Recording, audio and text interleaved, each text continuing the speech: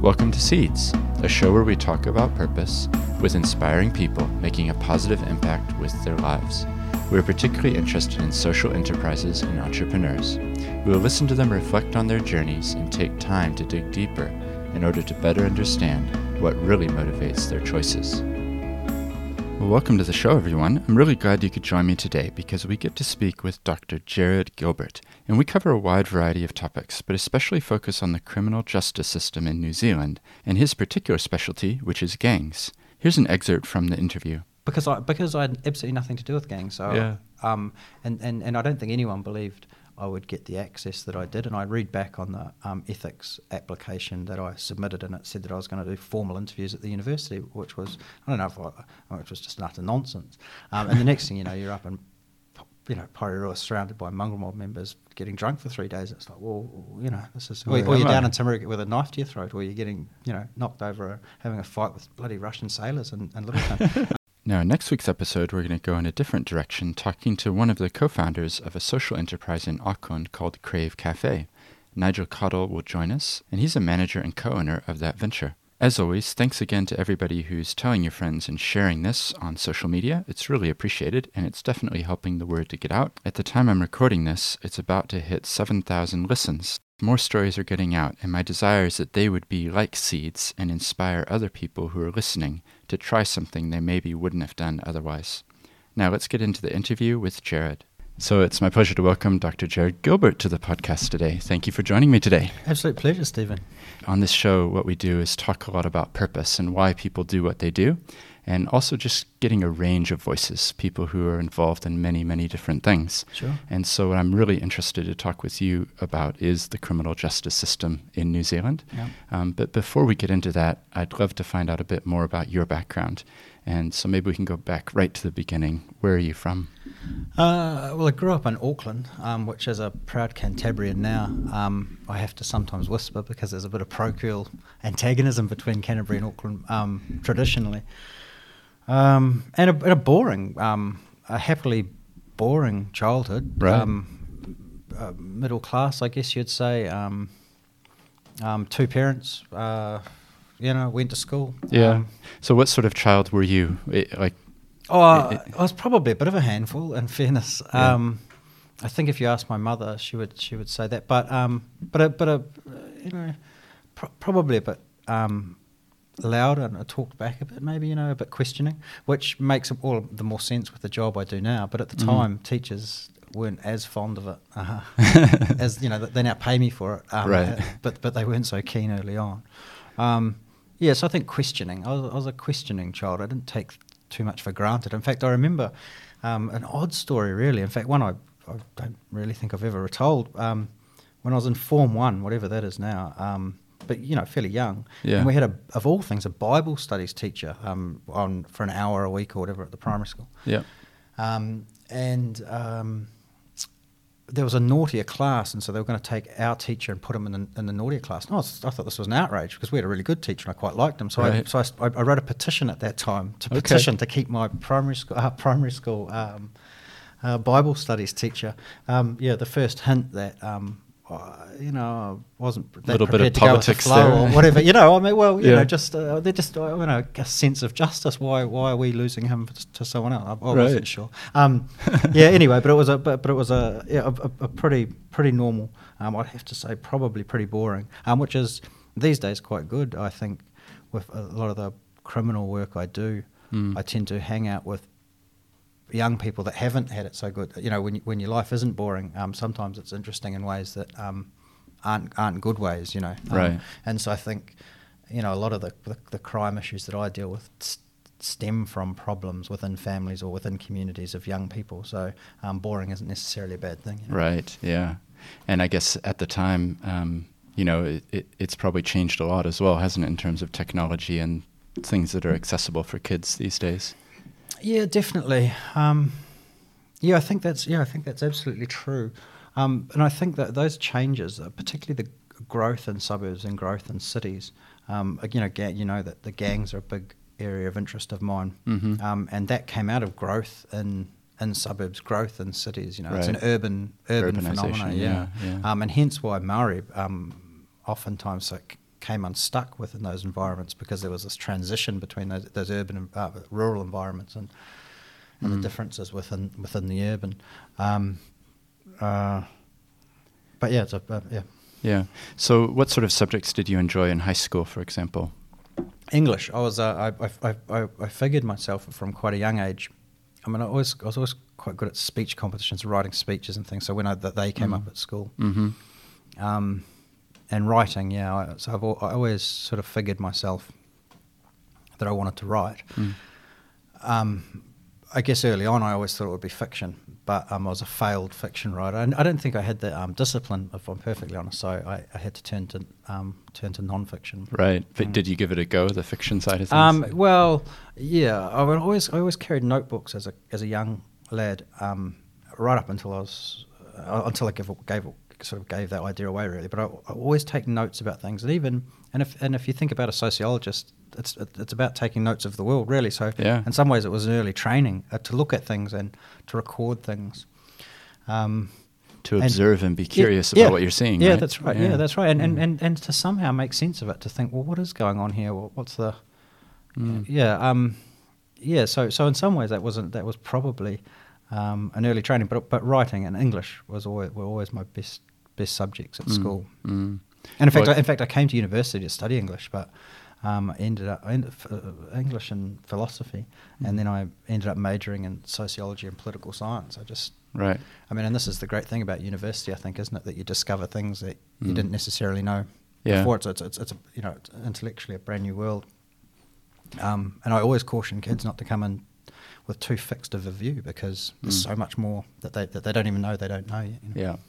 I remember my first year here at Canterbury, I think I studied biology, sociology, history, law, like it was a real mix. Yeah, but that's what it is, yeah, because I had no idea, actually, that my legal career would, that would be the path. But at the time, it was like, well, so I used to go from like biology classes studying fish or whatever, and then hearing about the legal system, quite a variety. Well, but that was good. I mean, you're at quite a young age, particularly now at the age we're at. Yeah. When you look back, you're making some really significant life decisions at that point. And so you want to keep your options open at least as much as you can. I mean, you're still finding yourself, let alone finding what you're really good at. So Yeah, for sure. So we're actually doing this recording at the University of Canterbury because you're here. Is this where you came to study as well, or were you started in Auckland? I initially went into advertising, actually, and I got a scholarship. I did some training in advertising and got a scholarship into an advertising agency under a guy named Peter Grace. And I've always remembered the name because I got offered a job at the New Zealand Herald as a gopher in advertising. And he said, and I remember it so clearly, he said to me, don't take the job, Jarrod, it'll kill your creativity. And I said, well, I'm thinking about going down to Christchurch to write a novel. And he said, well, I'm not sure I'm happy about that either, because you'll become an alcoholic, a brilliant alcoholic, but you'll become an alcoholic. He said, join the university if you go down to Canterbury. And that's what I did. Huh. And it turned out to be that one man, I think, gave me probably the most important advice of my life. And actually, a ex-girlfriend of mine actually tracked him down about 5 years ago. So I went down and saw Peter Grace. He's now living in Dunedin. So it was nice to meet this guy who this sort of a couple of sentences pretty much sort of, if not changed my life, it certainly sent it on a path that is what it became. Yeah, isn't that interesting how a moment in time that somebody speaking into your life at a critical moment could have such an impact? Such a very specific one that I recall so well, And of course that works so horribly in reverse as well, where some bad decisions or some bad people can get in here, and it can send you down a completely another track. And I think about gang membership, or I think about some crimes that I've studied where people have just made terrible decisions in an instant. Yeah. They may not even be decisions that necessarily reflect who they are. They're just a bad decision or a bad circumstance or something that, and suddenly, life changes altogether. So it can swing one way or the other. There seems to me to be a heavy influence of luck or whatever you might want to call it, in life that. You couldn't have predicted it, could you? In a way, like that conversation that day, then altered everything that's come. Yeah, and in the very best, possible ways. Yeah, oh, that's really good. And when you tracked him down, did he? I'm guessing he wouldn't have remembered that conversation. Or did he have a memory? No, he didn't. No, he didn't. Obviously, he remembered who I was because we worked together a bit, or he mentored me. Yeah. But he didn't remember that specific conversation. But that's interesting in itself. That it wasn't a big deal for him. It had no impact on his life whatsoever, and so unmemorable that that it had slipped his mind probably minutes after he'd said it. Right. Well, again, isn't that sort of fascinating in itself that it was something that was so big for me? And maybe it says, and maybe we read too much into these things, but maybe it says, we ought to be mindful of how we communicate with people, what we do. If you can say kindness, give some kindness. Don't because certain things can have big influence, big impacts. Yeah, and I think with social media, I don't know how much you use social media, Stephen. No, quite a lot. Yeah, well, certainly Twitter. I've sadly become quite reasonably. I use it quite a lot. And the nastiness and things on there that can sort of occur. I think there's not enough kindness in the world. I don't think we need to start throwing more around, more barbs for fun, and which it does seem to be almost a sport, Yeah, no, I agree with you, and I think the amazing thing is to think about somebody who's 17 or 18 who's at that critical point. Like all of us in our lives would have people like that, whether they're nephews, nieces, or children, or whatever. Yeah. The role that somebody who's a bit older, has seen a bit more of the world, can actually play. And I guess thinking about it, like here.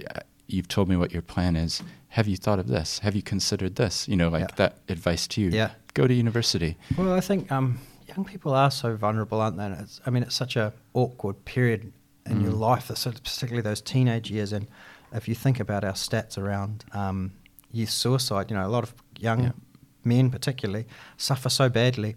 And I've for whatever reason I've never abided by bullying. When I was a kid, I used to bully the bullies or intervene in bullying situations. It was one of those things, for whatever reason, it's always bugged me. And to this day, nothing makes me more infinitely sad than thoughts that kids are a bit, I don't know, a kid being sad for some reason is the end of the world. I don't know.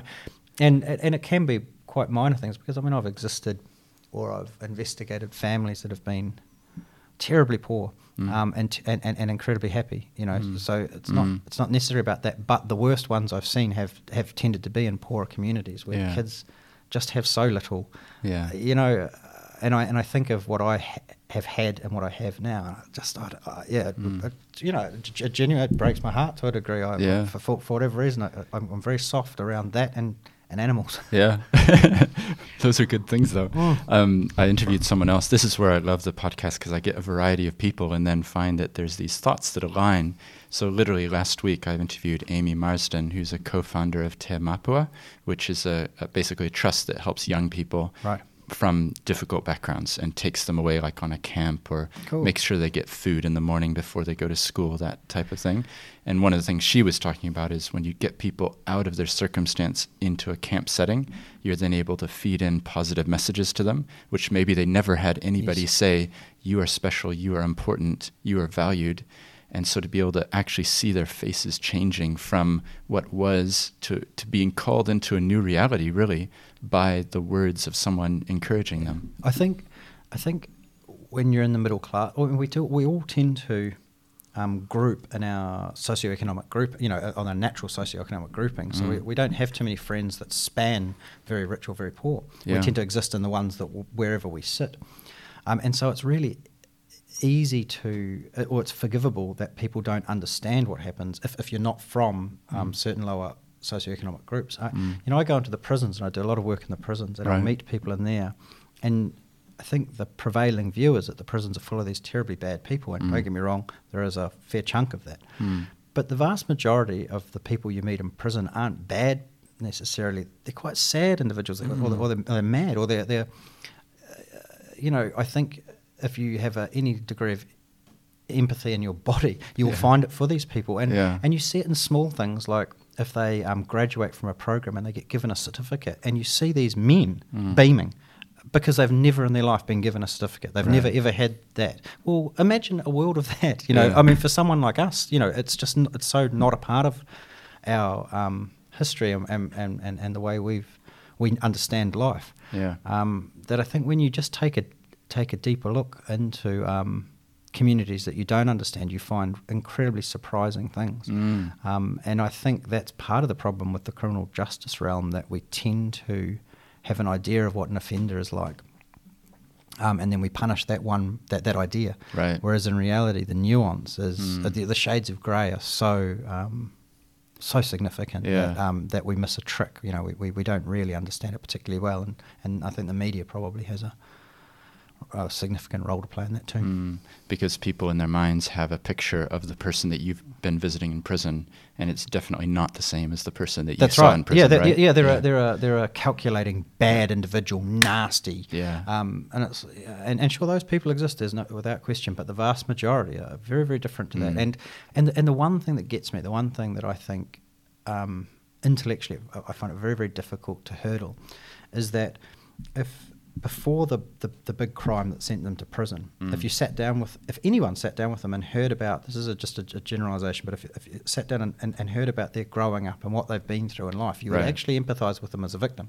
As soon as the crime is committed, they're a perpetrator, and then all empathy, all of that idea of what we might look at, what caused the offending, just disappears, and it's just about punishment. We don't get to the bottom of the problems if we think like that. And the fact of the matter is, that's how we tend to think about them. I mean, I'm not sure. It's not a very holistic view of the person, is it? This one thing happened, and here's the consequence. And I think you can be. I think it's very easy to be. That suddenly it starts to sound all a little bit too liberal or a little bit too soft on crime, this sort of approach. And so you've got to be really careful here, because it's not about excusing behaviour. It's about understanding it in sophisticated ways. If we want to reduce the victims of crime, we have to understand what we're dealing with, and to ignore those issues is completely foolhardy. But again, you know, we do tend to. You know. Yeah. No, that's right. Well, this is fascinating, but I want to get back to your life and what you ended up studying at university. You said you studied a variety of things at the beginning, and I think we're going to continue to weave in sort of these other topics. But when you came, you ended up studying sociology and political science. Well, I started on English because English was always what I did at school, and philosophy because I read philosophy. I discovered or was taught biological determinism, the idea that we don't necessarily have free will, and it was a concept that I found very difficult to argue against. And so I decided to remove myself from it and jump to sociology. I just said, well, if I can't, I'll just have to pretend I've never learned that, and we'll go on to sociology. Right. What was it that you didn't like about that? Well, the idea that I mean, it might be a bit too much to talk about the principles here in any detail, but the idea that the upshot is that we don't have free will, that we're determined by the past. Okay. It's a common philosophical idea, but one I couldn't abide by. I just didn't like. So I ended up flicking over to sociology and forgetting all that and saying. We certainly have free will, and we'll run with that. We'll run with that. But there I found my home. I found I mean, everything I read in sociology I tended to love, and if I didn't, I loved arguing against it. So does that come back to that? Does that come back to the your origin, where you're talking about being a child and observing and writing things down? Absolutely. Like, without it kind question. of a natural fit, wasn't it? And this is it. I think. Too often, and when we talked earlier about people can get on a one-track path. My father's a lawyer, so I'll go and be a lawyer. Unless you go out and just test, you may never find what you're best suited for. And I was just lucky enough that I did find that. It took me a while. I went through advertising and then English and philosophy, but when I got there, I just went, this is it. And suddenly, not only does everything become easier because you enjoy it, you don't have to. Suddenly, you're not working. You love what you're doing, so it becomes much less of a chore, which is grand, isn't it? And everything is everything is enjoyable. The future everything becomes easy at that point. I think the problem, or one of the problems, is that in our economic system, you're so dependent on making money and getting a job that sometimes people can rush into that and find a career, or because they need the money, and not really have gone through and evaluated who am I as a person, like beyond the exterior and what grades I got. what really makes me tick? What do I feel passionately about here? Yeah. And it's a shame if you can't find that. It is. You know, it is. Well, that's the ultimate. I was listening to another podcast, and they were saying that's the ultimate bad scenario. You know, that somebody who's sitting at a desk, pushing paper around and hating it, but feeling like they're trapped there for another 20 years until they can retire. And yeah, well, life's a bit of a grind, you know, if you don't find what you love. But I mean, but again, I mean, this is even a fairly privileged position in itself. That if you even have an opportunity to do that, you know, a lot of people just find somewhere where they can get work. Well, that's right. And then they make the most. Yeah. And so it's how you sort of look at life and perceive life, I suppose. Yeah. So the things we're talking about, I guess, are part of a fairly, you know, we're pretty lucky to even have that. Extremely privileged. Yep. No, you're right. Even have that crack. But if you do have it, it's a terrible shame to waste it. Yeah, exactly. So you're studying here at university, and you come out with a degree, sociology and political science. Is that, and then what, because I think you went on to do some postgraduate study. What was it that was going on in your mind there? Or what, did you know what you wanted to do as a postgrad and that type of thing? Or? When I was, I think, in second year, maybe third year of the degree, I was sitting in a lecture theatre just across the way here. I recall this very well, with Professor Greg Newbold. Many people will know the name. Mm-hmm. And he said there's a dearth of research on New Zealand gangs. And I remember thinking, that's odd. Why would there be very little research on gangs? They're a pretty interesting phenomenon, and they seem to have quite an impact on our lives. They didn't have much of an impact on mine, but we see them in the media a lot. Yeah. And just as it happened at that time, there was a raft of legislation going through Parliament targeting the gangs. And out of interest, I got the bill that was being read. And in the introductory note, it said there's no independent research on gangs to verify some of the claims that are being made here. And it's like, what the hell are we doing? Because some of the laws were really quite invasive. There was bugging laws, and so they're quite intrusive sort of legislation that we were doing on a guess. And so with a wonderful, and as it happens, perfect measure of ignorance and arrogance, I said, well, I'll go and sort that out. I'll do this. I'll go. Let's go and sort this out. Put your hand up. Yeah.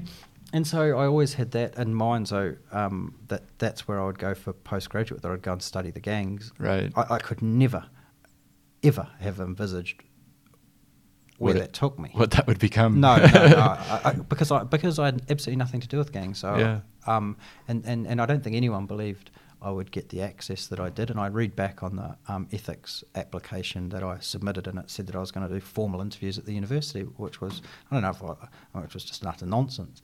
And the next thing you know, you're up in, Porirua, surrounded by mongrel mob members getting drunk for 3 days. It's like, well, this is... Or you're down in Timuruka with a knife to your throat, or you're getting, knocked over, having a fight with bloody Russian sailors in Littleton. I mean, it was a... So your world expanded quite a bit through this, eh? Well, the thing is, I was very privileged, because it means now that I'm one of a very rare bunch who has access to the underworld, which is a free access to it, that you can go in and come out. Often you might go in and get stuck down there, but right. And so that's very, very privileged. But the other thing it did do, equally as importantly, I didn't just study crime and the underworld and the like. It introduced me to communities and to families that were completely different to my own. And so that opened my eyes as much as anything. So it wasn't just hanging out with the gang members, it was hanging out with their kids and hanging out with their wife or their girlfriend or their parents, and having access to and living and staying in communities that I would have driven around or past or just didn't really know existed. And so that opened my eyes as much as the specificity of the topic. Right. It was the whole environment that surrounded it, and in some ways that was quite purposeful. And I think I just got on a really lucky guess here, because I do remember specifically. In fact, it's written in the proposal. I think we'd find.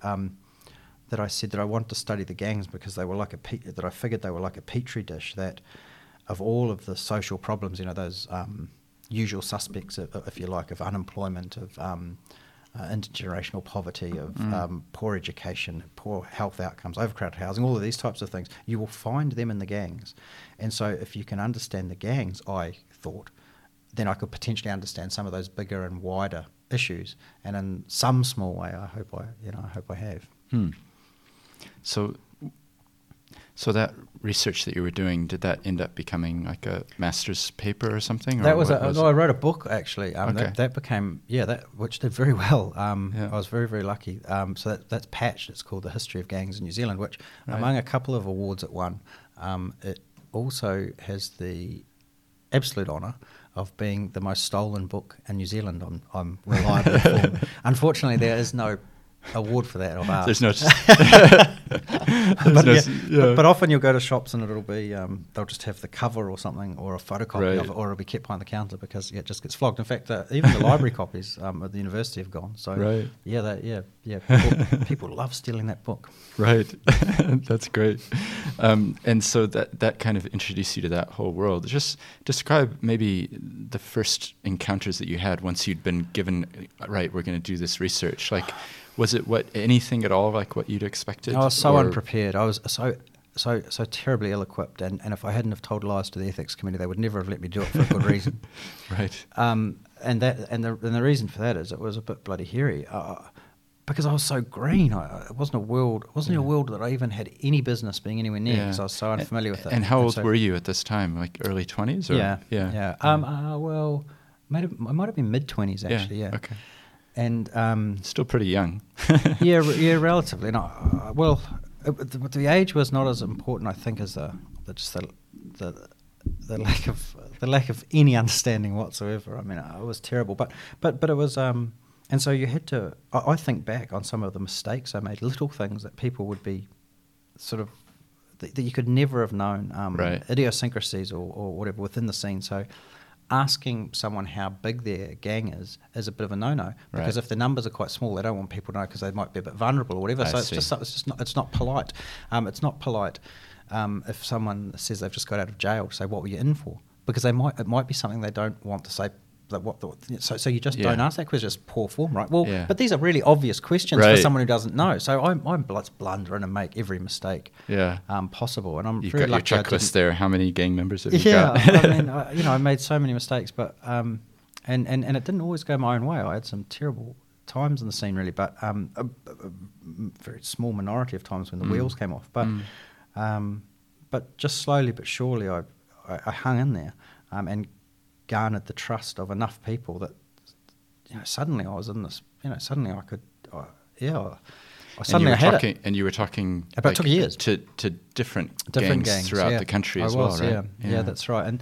And that had its own problems because if the gangs weren't friendly, for example, the Mangabom and Black Power, if you stay with one week and then one the next, they start to ask questions. What are you doing over there? What But I was really quite surprised how accepting they were when I was very firm. So hey, I'm not talking about you to them, and so I won't be doing I won't be talking about them to you. Yeah. And I was surprised at how often how well that was accepted. But it did get quite tricky sometimes when there'd been specific acts of violence that I was in and around. I see.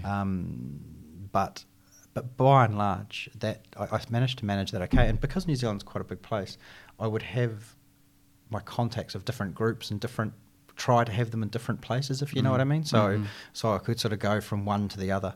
So in Christchurch for a long time, there was just a couple of groups I associated with. In the end, I had quite a few, but I tried to keep it simple as possible, that I wasn't jumping over fences. But these are just things that you sort of learn along the way, and the outcome, the book itself, is a piece of work that I'm very proud of. I think, and so everything seems easy now. In hindsight, it's all easy. But gee, it was a tough old project, and there was twice along that, because it took about 8 or 10 years, if my memory serves me, about 8 years. There was twice where I just thought about quitting, and I didn't want to. I didn't think I could do it. It was such a big project, but I did, and I'm pleased. You got through it, yeah. And just rewinding a bit back to university days, because we haven't mentioned yet the fact that we knew each other back at university. Can you just describe, I guess, your decision at that time? This is going back, and what you were doing with UCSA, and then serving that body, and why did you get involved in that? And also tell people about what it is, because not everyone listening will know. So the UCSA, the University of Canterbury Students Association, is basically it's the student union. Yeah. And at that time, it was compulsory unionism throughout all the students' associations. They were quite big organisations, particularly at Canterbury. I think the asset base was massive. I think it was turning over about $5 million a year. It was a big organisation. It was a big number. To be run by students, and it had built itself over the years through student labour and work and people chipping in. It owned a bloody forest, for God's sake. So it had a very big building on the edge of campus there with a couple of bars and things, as you know, Steve. Yeah. And actually it all came about one day when a guy named Dave Taylor, a very good friend of mine at the time, he was a writer, and the Cantor, he said, I would really like to be the Cantor editor, which is the Students' Association magazine that the union ran. And I said, oh, that's interesting. I said, man, if you were the student editor and I was the student president, man, we'd rule this place. And it was a joke, it was just a joke. And we were drinking, and it was a joke. Yeah. And then the next morning, or the Monday or something, and a couple of days later, he came in with a nomination form and said, man, remember that conversation we had? I'm nominating you for student president. And I was kind of a little bit caught, and I sort of thought, because I'd never been involved in it before, I didn't know anything. I wasn't particularly popular on campus. It wasn't like I had a huge group of friends or I was in a band that would make me known or anything. I was just a bloke, Yeah. And I thought, oh God, this is. But for whatever reason, a bunch of people, a good friend of mine, sort of got behind me, and we ran this big campaign and did things that nobody else sort of did, made big banners and sort of went to town. And sure enough, we won, and which is how I first met you. In fact, to be honest, Stephen, I don't know if you'll remember this, but I remember actually first meeting you because you had posters Mo, because it was Mo from The Simpsons. I remember the very first bollard out by engineering and going, and this was student politics, wasn't it? I really liked your poster and went, I'll definitely vote for you. I know. So that's how it sort of works. Yeah. But didn't we have a good team then? That year, I mean, the year before we took over the varsity for 3 days and stole the vice chancellor's office. In fact, the whole building, for 3 days. It was a remarkably interesting time. Oh, for sure. Yeah, it's fun. Yeah, I mean, that was sort of 2000 time, wasn't it? That's right. Yeah. It was 2000. Yeah, I remember meeting you the first time too, and it was at a bollard. I think I was putting up one of my posters, and that was, I think you wandered up and said, oh, so that's who you is. Because you're right, I had Vote Mo, the name which was Mo from The Simpsons. I think you might have had did you have a picture of Mo? I think I did, yeah. And then underneath I did have fine print saying, I am a but you're right, I mean, student politics, and I got in as a exec member, and I had a year there with you, and they were great days. Times. And we were just saying before that the student building is being pulled down. I think of all of the buildings that have been knocked down in Christchurch after the quakes, that's the only one that I kind of looked at it and went, oh, that's a bit sad, because there's some big memories in there. And big memories, I mean, I think, and you would have definitely, I asked the question, do you recall sort of feeling that you were part of something? Because there were all those photos of the exec going back to 1880, whatever it was. And all those pictures on the wall, we were sort of part of something. You kind of felt responsible for a short while to look after this place and then pass it on. And so there was something really nice about it. That's the word I'm looking for, actually. It did feel like a legacy. And it was something we took probably far too seriously in hindsight in some ways. It seemed like the be all and end all at the time, didn't it? Do you know what I mean? But what an amazing time it was.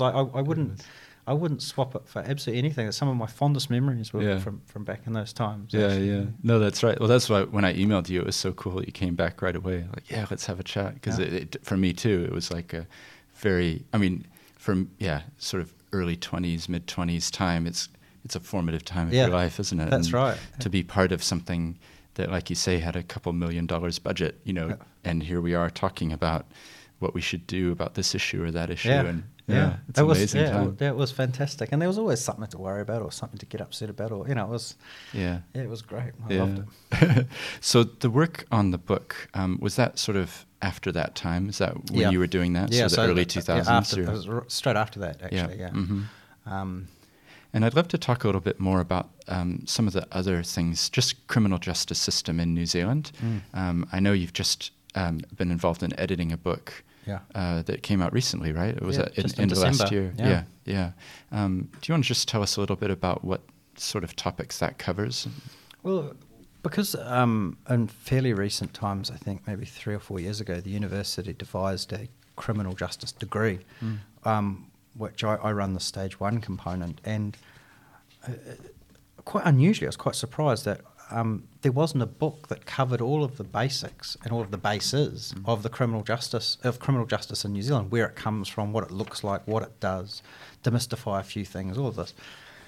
And so I thought, well, that's madness. We're getting sort of little readings and bits and pieces from everywhere. Well, let's put a book together. So I, with the incredible generosity from a number of people, I think altogether there were 18 contributors. Wow.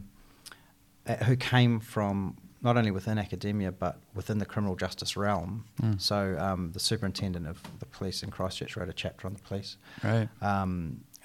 Award-winning journalist wrote one on crime and justice in the media, crimes reported in the media. So it was we've got this absolutely brilliant bunch of people writing about topics that they are experts in, and so it was one of those perfect situations where a lot of people did a lot of work, and I did not necessarily much more than anyone else, but I managed to take a tremendous amount of credit for it. My name's on the cover, which is great with Greg, and yeah, and I think again I couldn't be more pleased with it. It's I think a really important book, and I think it's a terrific resource. Yeah, no, that's great. If people wanted a copy, where would be the best place to go? Wickles, I think. Wickles? Yeah, I think the university bookstores will have it, and obviously you can buy it online and things as well. Yeah. And I'm just looking at a little overview of it. It says here, the big questions: how can crime be explained? Is crime rising or falling, and if so, why? How do the police operate? How do the courts work? What's the link between crime and mental instability? I mean, there's many potential topics here. Yeah. Is there one in particular that you were focusing on for your chapter I wrote a couple of chapters. I wrote one on justice and injustice, and one on underworld justice. So what happens when you don't have a criminal justice system. Okay. So what do criminals do? And it's and I love that. But for me, one of the most important, and I think in some ways it might sum up what the book does really, is it takes things we think we know, in most part, and examines that in ways that I think people would find surprising. And for me, the best part of it is this, because I'm also writing a book on murder at the moment, and right. And one of the chapters is on crime rates. Greg wrote it. Now, I think people listening to this will be completely blown away to hear that the murder rate in New Zealand is dropping, and dropping substantially. It has been since the peak in the 1990s. It went up from the 1940s, 50s, 60s, 70s. It increased, and ever since it's been dropping. And in really substantial ways, and this says something incredibly interesting and incredibly important, I think. Now, from 1985, for a 10-year period from 1985, there are 680 murders. And the last 10 years, there were around 500, just over 500. So that's a real drop in the number of murders in New Zealand that have happened. But added to that, of course, over that time frame, the population of New Zealand has increased substantially. So on a per head of population basis, the crime rate the murder rate is nearly halved. Well, this actually fits, not intuitively, but with the data, that crime rate itself is dropping since the 1990s. Now, most people perceive, and I'm not just guessing this, I know this from survey data, that most people believe that the crime rate in New Zealand is increasing. Only about 8% correctly identify that it's decreasing. And the murder rate is an extremely good measure of that. And the reason for that is murders are a really good piece of data.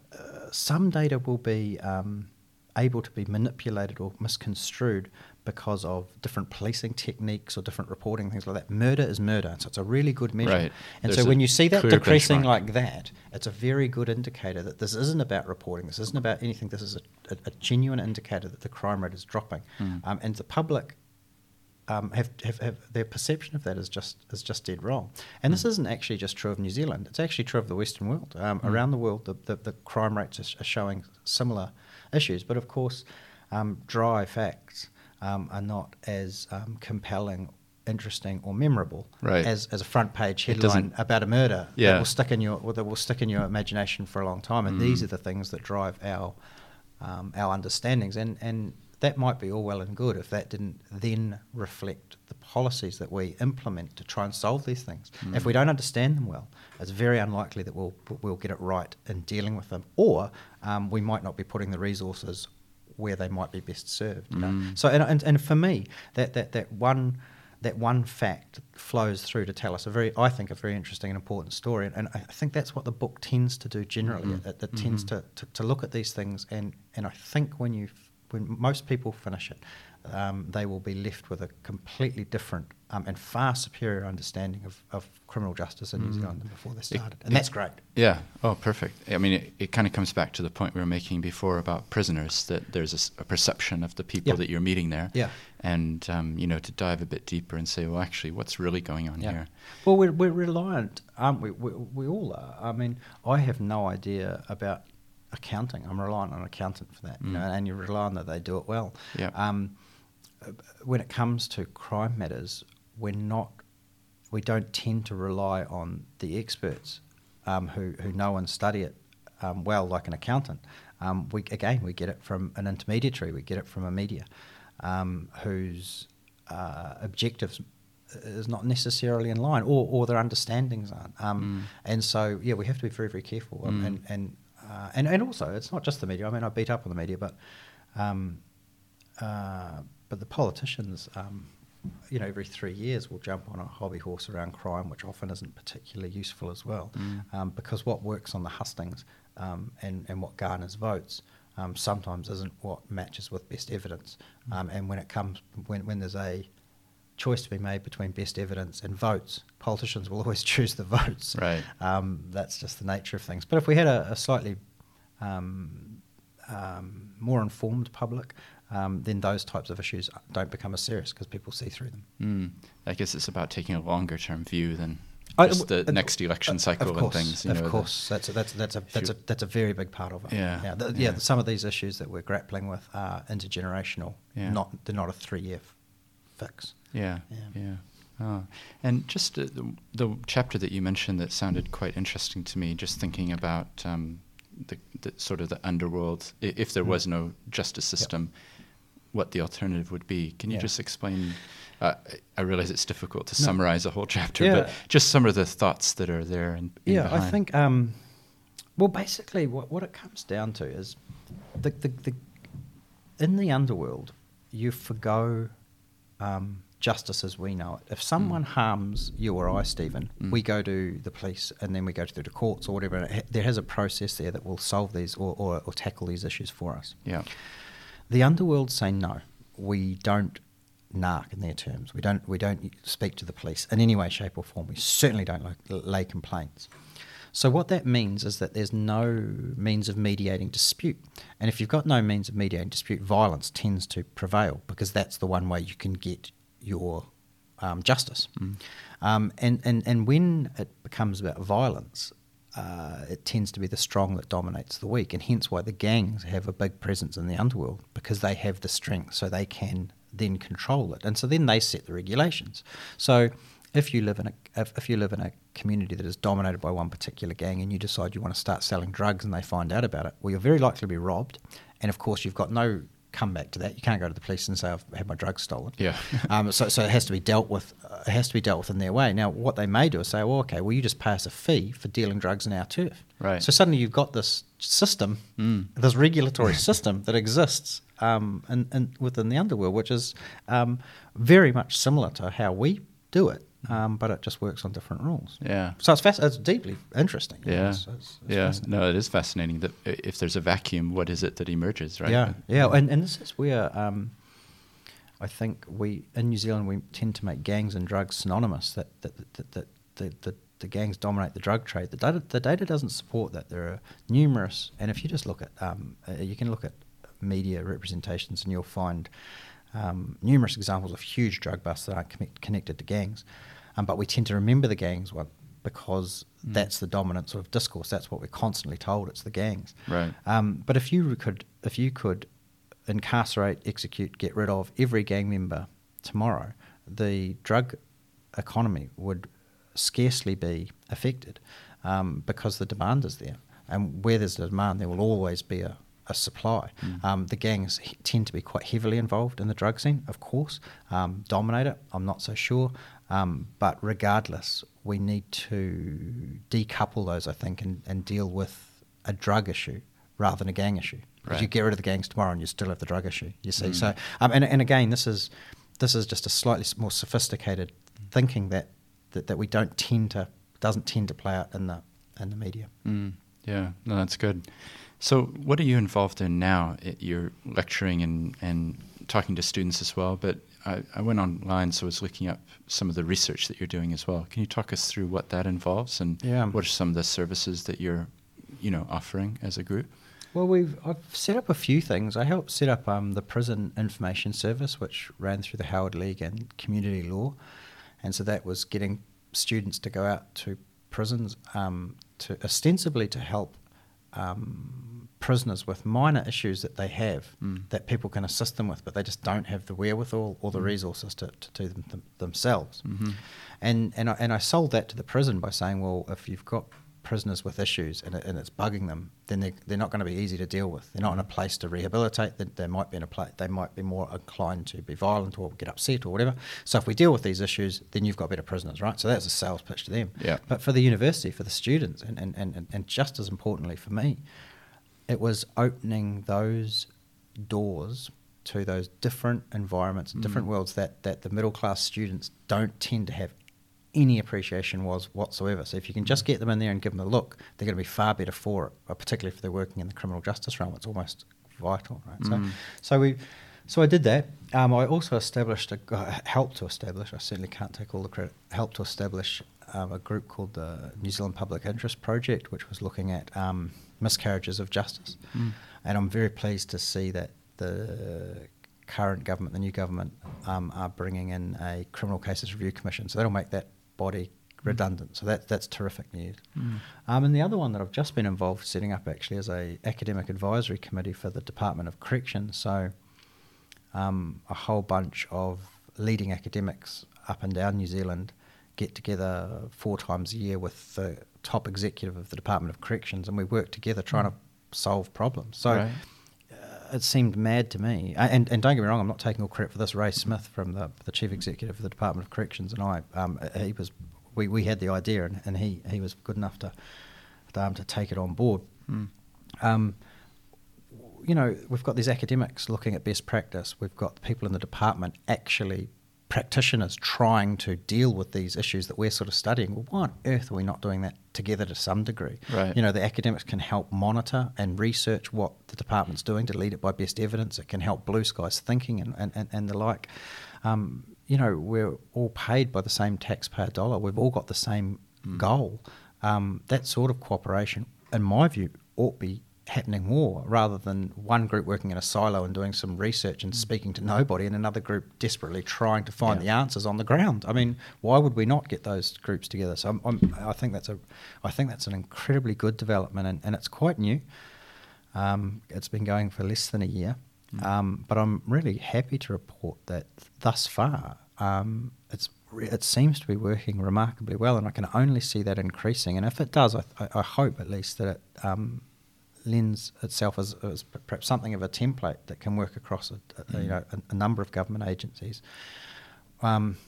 It's so good not just to replicate what other people are doing or not be aware of other research, isn't it? Yeah, it's so easy to work in silos. It's so easy to work in silos within the university, let alone stretching outside of it. Yeah. So, no, I think... Yeah, I agree with you. I do quite a bit. Since I've come back to New Zealand about 2 years ago, I do a lot in the social enterprise area. So looking at businesses that operate for purpose rather than for profit, or at least where purpose is the primary motivation. And it's quite interesting in that field to be talking with accountants or to be talking with Akina, who are leading the way in that area, and charity services, and try to get a variety of voices and understand what everybody's perspective is, rather than saying, well, this is the only way. Yeah. Well, the thing is, we can often end up just talking to those that agree with us, because if they're in our realm. Yeah.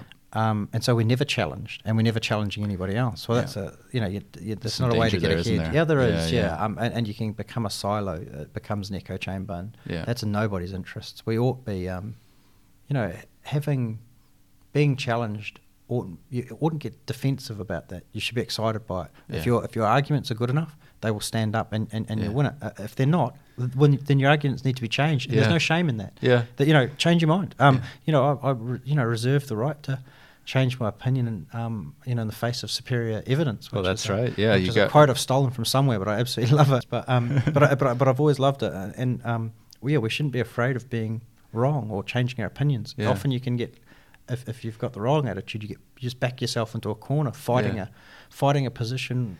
Well, I think it's just searching for the common ground as well. Like particularly, I mean, these days in politics generally around the world, but particularly America as an example, you get this polarization where the one side says one thing, the other side immediately disagrees simply because the other side said it. Yeah. If one of their own people had said it, maybe they would have said, brilliant. That's a madness. That's a great idea. It's a madness. But the ability to talk, to have we're having a conversation, we're exchanging ideas, not just to have running monologue. And I think putting out ideas, like I write a couple articles from time to time and getting feedback on those. Somebody says, actually, I don't agree with what you've said. That actually shapes the next article because it's, there's some back and forth. Otherwise, like we're kind of saying, you're just talking to yourself, and of course you're going to agree with what you already think. So that's exactly it's important to have that. In this podcast, we talk about purpose, and I'm just wondering, how do you feel about that word and what you're doing now? What does purpose mean for you, I guess? I think, and I've got to be careful because I don't want to look like I'm criticising others. There are a lot of academics who will study quite esoteric things and just talk to themselves. There's absolutely nothing wrong with that. But for me personally, a purpose, if only 3 people read my book, I wouldn't be one of those people who said, well, if it changed 3 people's lives, I'd be happy. No. I want 10,000. I want 100,000. I want to communicate. I mean, for starters, I get a taxpayer salary. The university pays, the university is funded largely through taxes. Actually, there's a fair bit from elsewhere, but to make a point, I think I've got an obligation, therefore, to the public, to speak to them, to tell them what I'm doing, and it just so happens that what I'm interested in doing is practical research that will look to solve some problems or to improve outcomes. And so for me, that idea of purpose, for me is trying to exact a certain change, and you run the risk of sounding a little bit arrogant there, perhaps, or whatever. But for me, I just see it as incredibly important to reach out and try as best you can to do something positive. I think, and sometimes I won't. Sometimes I'll fail. Sometimes I'll get it wrong. But those times when you kind of get it right and you sort of think you can see some influence, then that's I think that's a great thing. I think. Well, I feel similarly, and with this podcast, I've had people come up later and say that particular episode helped me because I'm making a decision, a little bit like what we talked about at the beginning. That person who spoke into your life, and maybe some of these things. That's why I called it seeds. The idea that the conversation can be seeds for people that they can grow into something. That I hope people come up to you and say they liked this one. I'm very sure disappointed. No, we've got a good standard here. And I love some of the headings. I Googled your name, some of these articles, Rich should pay bigger speeding fines. That was an interesting one because that heading isn't actually mine. That was written by the press, but the article itself was looking at how the impact of fines, speeding fines, on people on very low incomes are very, very different, obviously, those on high incomes. And then you looked at how certain countries deal with that. But of all of the things I've written, one I did, I was giving some criticism to climate change deniers. I got some unbelievable feedback and abuse from that. But that one there, apart from that one on fines, which I thought was just a sort of fairly gentle piece, man, that rubbed people up the wrong way. Oh, did it? Yeah. I mean, a lot of people agreed, and they're very generous. But what you tend to find when you write for the public is when people agree with you. Everyone, right? Well, when people agree with you, that they don't tend to feel moved to pick up a pen. Sometimes they do, actually, and that's very kind. But but often it's when you rub people up the wrong way, they do feel more inclined to pick up a pen, and so you cop it. But I quite like it. I'm never too fussed by it. I think it used to bother me a bit. But if someone takes the time to ring me up, particularly those that call me, and speak to me on the phone, and tell me why I'm an absolute idiot, I mean, good on them. They've made an effort. You know, I think fair play to them. You know, as long as they're polite, I'm pretty happy. Yeah. Oh, that's good. No, I like the tone of the article. You know, in 1774, Montesquieu scratched his chin, wondering, cannot pecuniary penalties be proportionate to fortunes? Yeah. I have no idea if he scratched his chin, but I'm thinking he probably did. No, I think it's good. Yeah, that's your English creative writing coming out. Yeah, right? I wrote regularly for that New Zealand Herald, which being for the Herald is actually in some ways quite a good thing because it's an Auckland-based paper. Yeah. It's sort of, I think it's more read up there, obviously, than it is down here. So you can, you're a bit kind of divorced from it in some ways. Well, yeah. So, but I love it. I'm incredibly grateful for the Herald, for the opportunity, because I thoroughly enjoy writing those pieces. One, because to write for that broader audience is a bit of a skill, and you've got to hone it. You know, you can't let yourself. And between books is a long time not to write, so it's a practice, right? To practice writing, and also I pick topics that interest me, and I learn about them as I go. So you know, they're a blessing to me. I love those. I love writing those columns. I hope some people enjoy reading them. Yeah, I've been writing some for Spin-Off magazine. Oh right, yeah, no. So Spin-Off, I did very well. The latest one I did was on space law and exponential technologies, and just looking at that, and like you say, it caused me to be able to dive a bit deeper and go, oh, that's an interesting topic. Yeah. But how to express it, how to come up with a heading that's interesting, you know, to grab attention. I must confess that the Herald write my headings, and sometimes they because they need people to click on them, and sometimes they get them wrong, and sometimes it does cause me a bit of strife. But by and large, I figure, you know, the good and the bad, I just let it go. That happened to me last year as well, with a different publication, and I thought, I don't really like that heading, but maybe for somebody knows more than I. So for listeners, if you read a heading, it's never the author that writes it's the paper. Exactly. Yeah. Well, it's been a pleasure to talk with you. I really appreciate it, and I've thoroughly enjoyed it, Stephen. Thank you for the opportunity. Yeah. No problem at all. And I think we've gone pretty deep in a number of different areas as well. I'd love to hear about that. You know, where you've come from. But then I think the key thing that stood out for me was that influence that somebody had in your life at a young age to steer you on a course that's now led you to, you know, writing a book about gangs in New Zealand. You know, you probably would never have picked that when you were 18 years old. And I think often in life it's like that there are these opportunities. And without question, one of my hopes for this is that by listening to other people's stories, people will become curious about the paths that are opening up in their own lives, and that maybe there'll be something that they can go down and push and see, well, maybe I can try it. And so hearing your story, you know, maybe will help other people as well. I hope so. Yeah. So, but I can tell there's plenty of other topics that we could have talked on, so maybe we'll have a part 2 someday, and I'll dive enjoy a bit deeper. Yeah, cool. So thank you. Thanks so much, Steve. Great. Cheers, mate. Well, I hope you enjoyed listening to Jarrod share his thoughts about the criminal justice system and so many other topics. On next week's show, we're going to be speaking with Nigel Cottle, who's one of the co-founders of Crave Cafe in Auckland. Here's an excerpt of the interview with him. Over the years, we've made not much money because it's really hard to make money. So I say we've focused on not making a loss, but it's been hard in some years to not make a loss, and we've had to really learn a bit. You know. So I'm reasonably business savvy. I'm entrepreneurial and try things. I've got a business degree, so there's some things that are set up that it should be okay, but it's still tough. So when we moved across the road to the new cafe, it was so the lesson we learnt was success can be catastrophic. We have a really fascinating conversation about what it is to be a social enterprise cafe, and I hope you can join me for that. Until next time.